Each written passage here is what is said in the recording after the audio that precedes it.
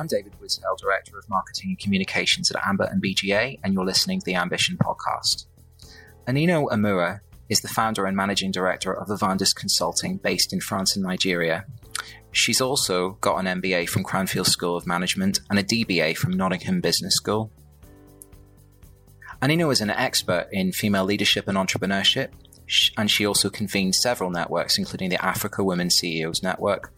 So I was keen to catch up with her last month about the issues in female leadership and women in business, and find out more about her work in advocating for women in leadership positions. We also took some time to explore Anino's views on what business schools should be doing in order to promote and help women reach their goals.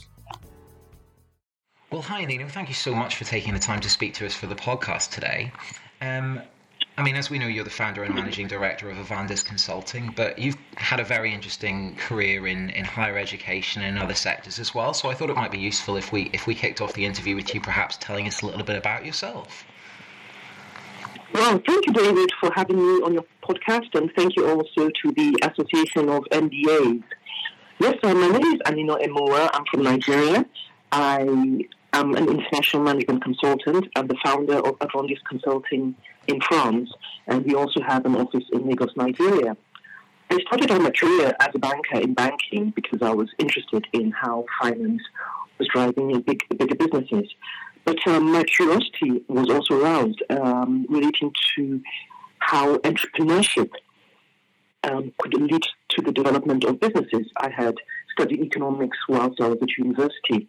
I had the opportunity to live in several African countries, and what I found was that there were several gaps in entrepreneurship, and there was a need to have entrepreneurs to help in the growth and development of countries.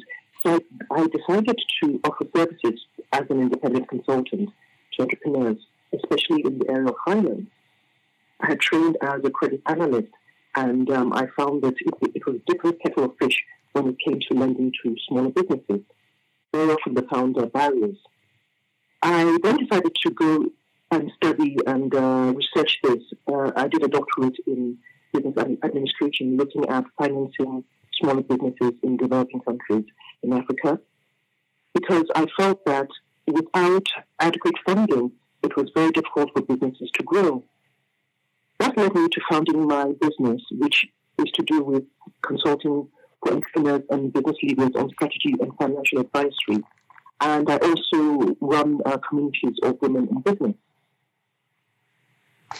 So on that note, I know you're very passionate about advocating for female business leadership. Can you tell us a little bit more about what your various roles have been in that field and how you've supported women in getting their sort of foot through the door and raising their profile within business?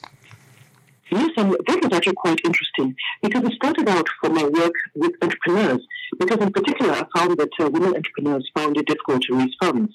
And so I started working, running seminars for women women running businesses. And what I found was that they also needed support, not just in terms of finance and strategy, but in terms of networks. And with the networks, I found that women their businesses flourished very often by belonging to a network. And that got me interested in the whole area of leadership. I then moved on to working with women in the corporate life, and we run several communities around the world. We run the communities of women in business leadership, women CEOs, African women CEOs. We also run networks of women at key policymaking environments. For example, we have the women at Davos, and we also have the women at as well, because these are the areas where we have decisions being made for the world, and I felt it was important for women to be part of this discussion. I couldn't agree more. And I think that I love your point about networks and building networks and helping people make connections and collaborating. On that note, I think that a lot of people choose to go to business school or take MBAs, for example, to build their network. Do you believe that business schools are doing enough to encourage and promote women in leadership positions? A lot has changed in recent years when I compare to my time, where there really wasn't any particular emphasis in terms of women in particular. And, we also saw that women were very much the minority in MBA classes.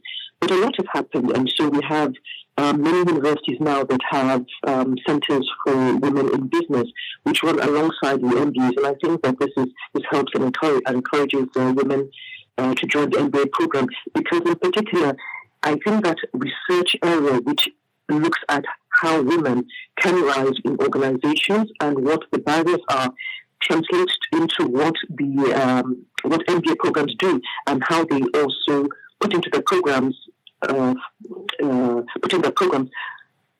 areas that would help women to progress. And I think that, so for example, we have Cranfield, for example, does the research on women in board positions, which has become a very influential research, and that has given us a sense of how women are progressing or not in the private sector.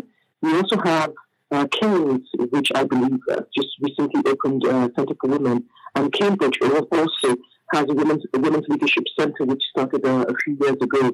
Now, those are centres which work alongside the MBAs, but I think that there are a couple of things that are still issues really, and that is to say the structure of the program. Very often for the MBAs, young mid-level professionals come into it at a certain time, and this time very often coincides for women where they might have young children where they're looking and taking care of at home. Because as we know, the reality is that women provide and mothers provide the bigger part of childcare for their families. That becomes a big problem for a woman to leave the workplace to go on to a full-time MBA for a year and very often a couple of years. What do you do if you have children, for example?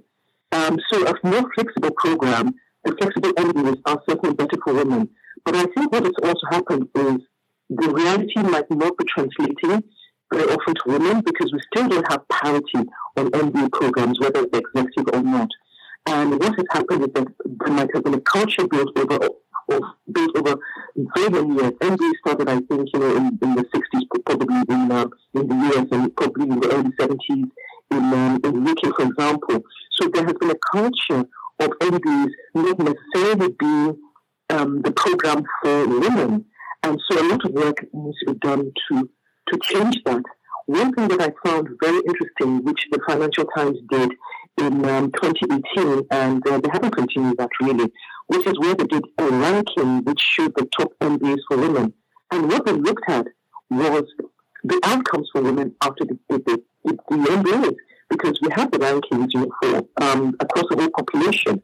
And these are very influential because you spend a lot of time and a lot of money to do an MBA, and you want to sort of see where you'll get the better outcomes. And I think it was really interesting that the Financial Times did that for women, because very often women will know what the outcomes are for themselves, but is that information actually made public so that something can be done about it? So I think that, if you look at the cost-benefit analysis, it can be quite, the cost can be quite high for women, because if you're going to do an MBA, it's not catapulting you to a higher job or higher pay relative to a man. And if you do have children, you're giving up, on and have to worry about childcare as well. So these are some of the factors that enter into this. And I think that with the research leadership centers, working with also with business and government as well, because policy is also an important part of the decisions. I think in all these areas, these are helping, contributing to level the playing field for women entering into MBAs. Wow. I mean, what a comprehensive answer. There's so much I want to pick up on with you. I think it's fair to say that we're in talking about work-life balance and bringing everything together to study and to give up your job and to raise children and so on and so forth. It's almost like the challenges that a leader would face in business are exacerbated within a business school, because there's that intensity of learning. We've carried out some research looking at parity in MBA programs, and we're moving in the right direction. It's improving, but it's still looking like if things continue on their current trajectory, it could be potentially hundreds of years before we achieve full parity between men and women on MBA programs. Distilling that right back down, what advice would you give to a woman thinking about starting an MBA or considering perhaps doing an MBA? First of all, the reason, of course, is why do you want to do an MBA? And the reason really is because you want to progress in your career. Okay, now if you're thinking about what you're going to give up, it sounds sometimes it can sound quite daunting.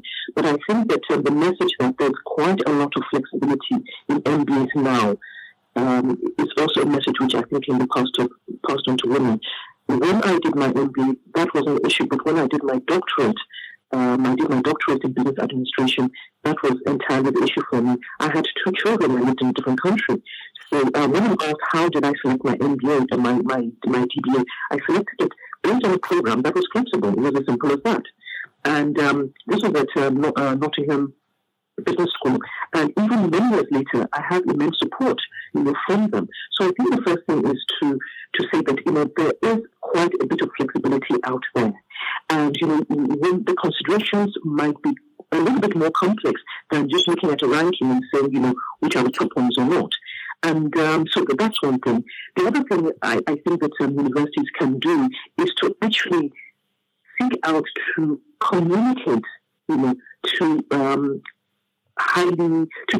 influential women's professional groups about what it is about an MBA that could be attractive to women and also to organizations as well.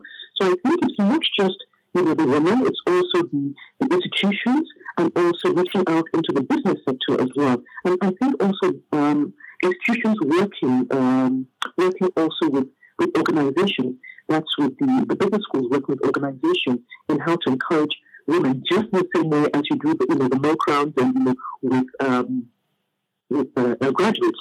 I think it's a similar process with women, and that kind of dialogue and discussion also brings out issues which business schools can deal with as well when you actually engage actively with professional women and try to understand better what it is and what the issues are, and also so that culture, it becomes a culture as well for women as well as for men to enter into an MBA to progress your career, etc. So I think it's a combination of 3 things really, both women themselves, the universities, and also working with the business communities. I mean, we've talked a little bit about work-life balance and the challenges of work and study for women at MBA level.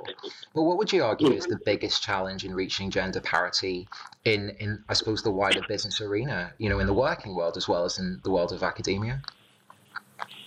I think if you look at the outcomes, if the reason I think that unlike the first degree, the MBA, people are very careful when they choose their MBA because they're looking for outcomes. Because you're taking a year or 2 of work in the middle of your career, it's very expensive. And so people are looking at outcomes. And so if you find that the outcomes are not balanced in your favor, then you begin to ask questions, why am I spending so much time or money if I'm not getting the outcomes? So I think the outcomes are the important thing, really. And there has to be a relationship between the MBA for women and what it gets them leaving the business school. And that I think business schools can also add to that in terms of the content on the MBA that would help women in progression. Once you have many business schools that have leadership programs for women separately, I think from part and parcel of the MBA program, the leadership element for women as well. That also helps women in rise as well, understanding certain things. It's not all about the women, it's also about the environment, but I think we have to, it's such a big issue, we need to tackle it on all fronts. Absolutely. And then I suppose speaking about environments, we are probably operating in one of the most complex environments in history. There's so many disruptions taking place. COVID-19 is obviously hitting the headlines at the moment, but we're also operating in a business environment dominated by new technologies such as AI, blockchain, big data, all that sort of stuff going on in the background and in the forefront. Do you think that, I suppose, disruption, volatility, uncertainty is a help or a hindrance in the fight for gender parity? On the face of it, there's been a talk of, there's a lot of work in terms of gender diversity in leadership and, diversity and inclusion programs.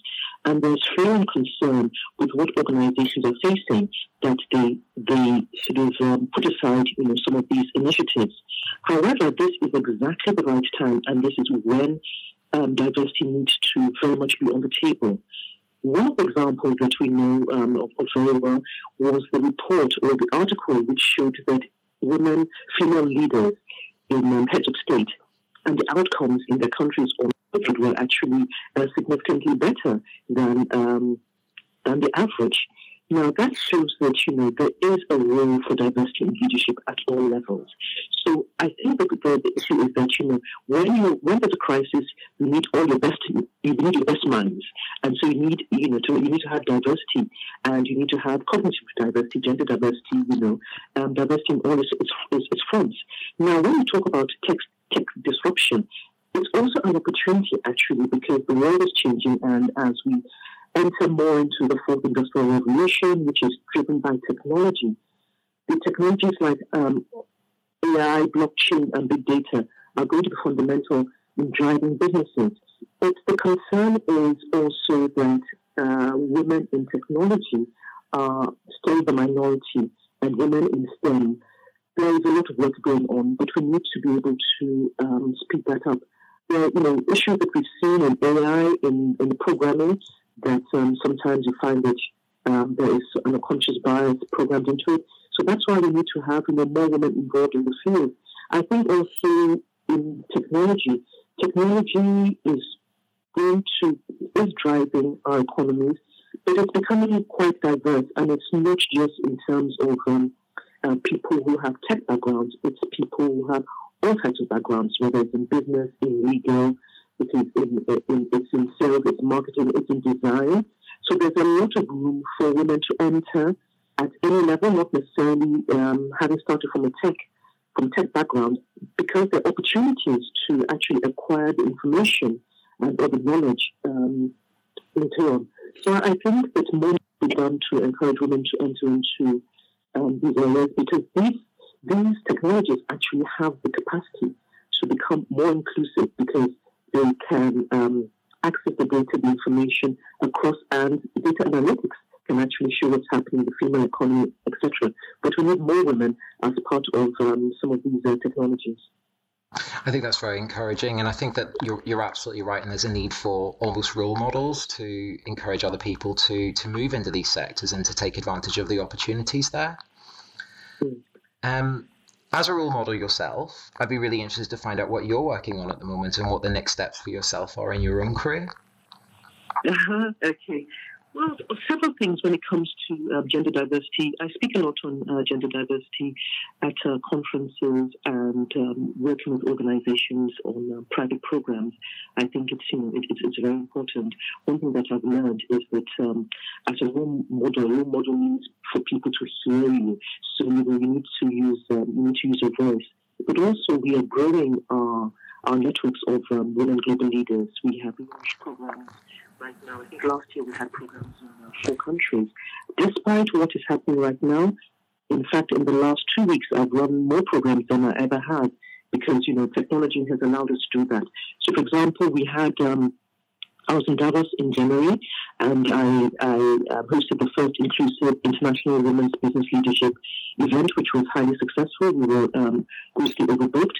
And as a result of that, a few weeks ago, we did a session for women entrepreneurship, a webinar, which was, and we had over 250 people, CEOs around the world who registered. We had women from San Francisco to Kiev to Paris to London, in Africa, on the session, as well as, people who participated and listened in. And so that's what I'm working on, is really having these networks growing across several countries. The physical, of course, events obviously have had to slow down, but the actual program that we're working on is creating a platform. So that platform will allow women to network digitally anyway, and as things improve, we'll then be able to revert back to having around the world events. And of course, you're going to be a keynote speaker at AMBA's upcoming Business School Leaders Forum, so we're very much looking forward to having you as part of that as well. That answers all my questions. So thank you so much for taking the time to speak to me today. I really enjoyed your insight, your practical advice, and also your optimism. It's been really encouraging to speak to you. So thank you so much. Thank you, David, and thank you very much. I'm looking forward to speaking at your upcoming conference. And we have a wealth of content on female leadership and women in business on the Ambition Hub, which you can access via www.associationofmbas.com/ambition.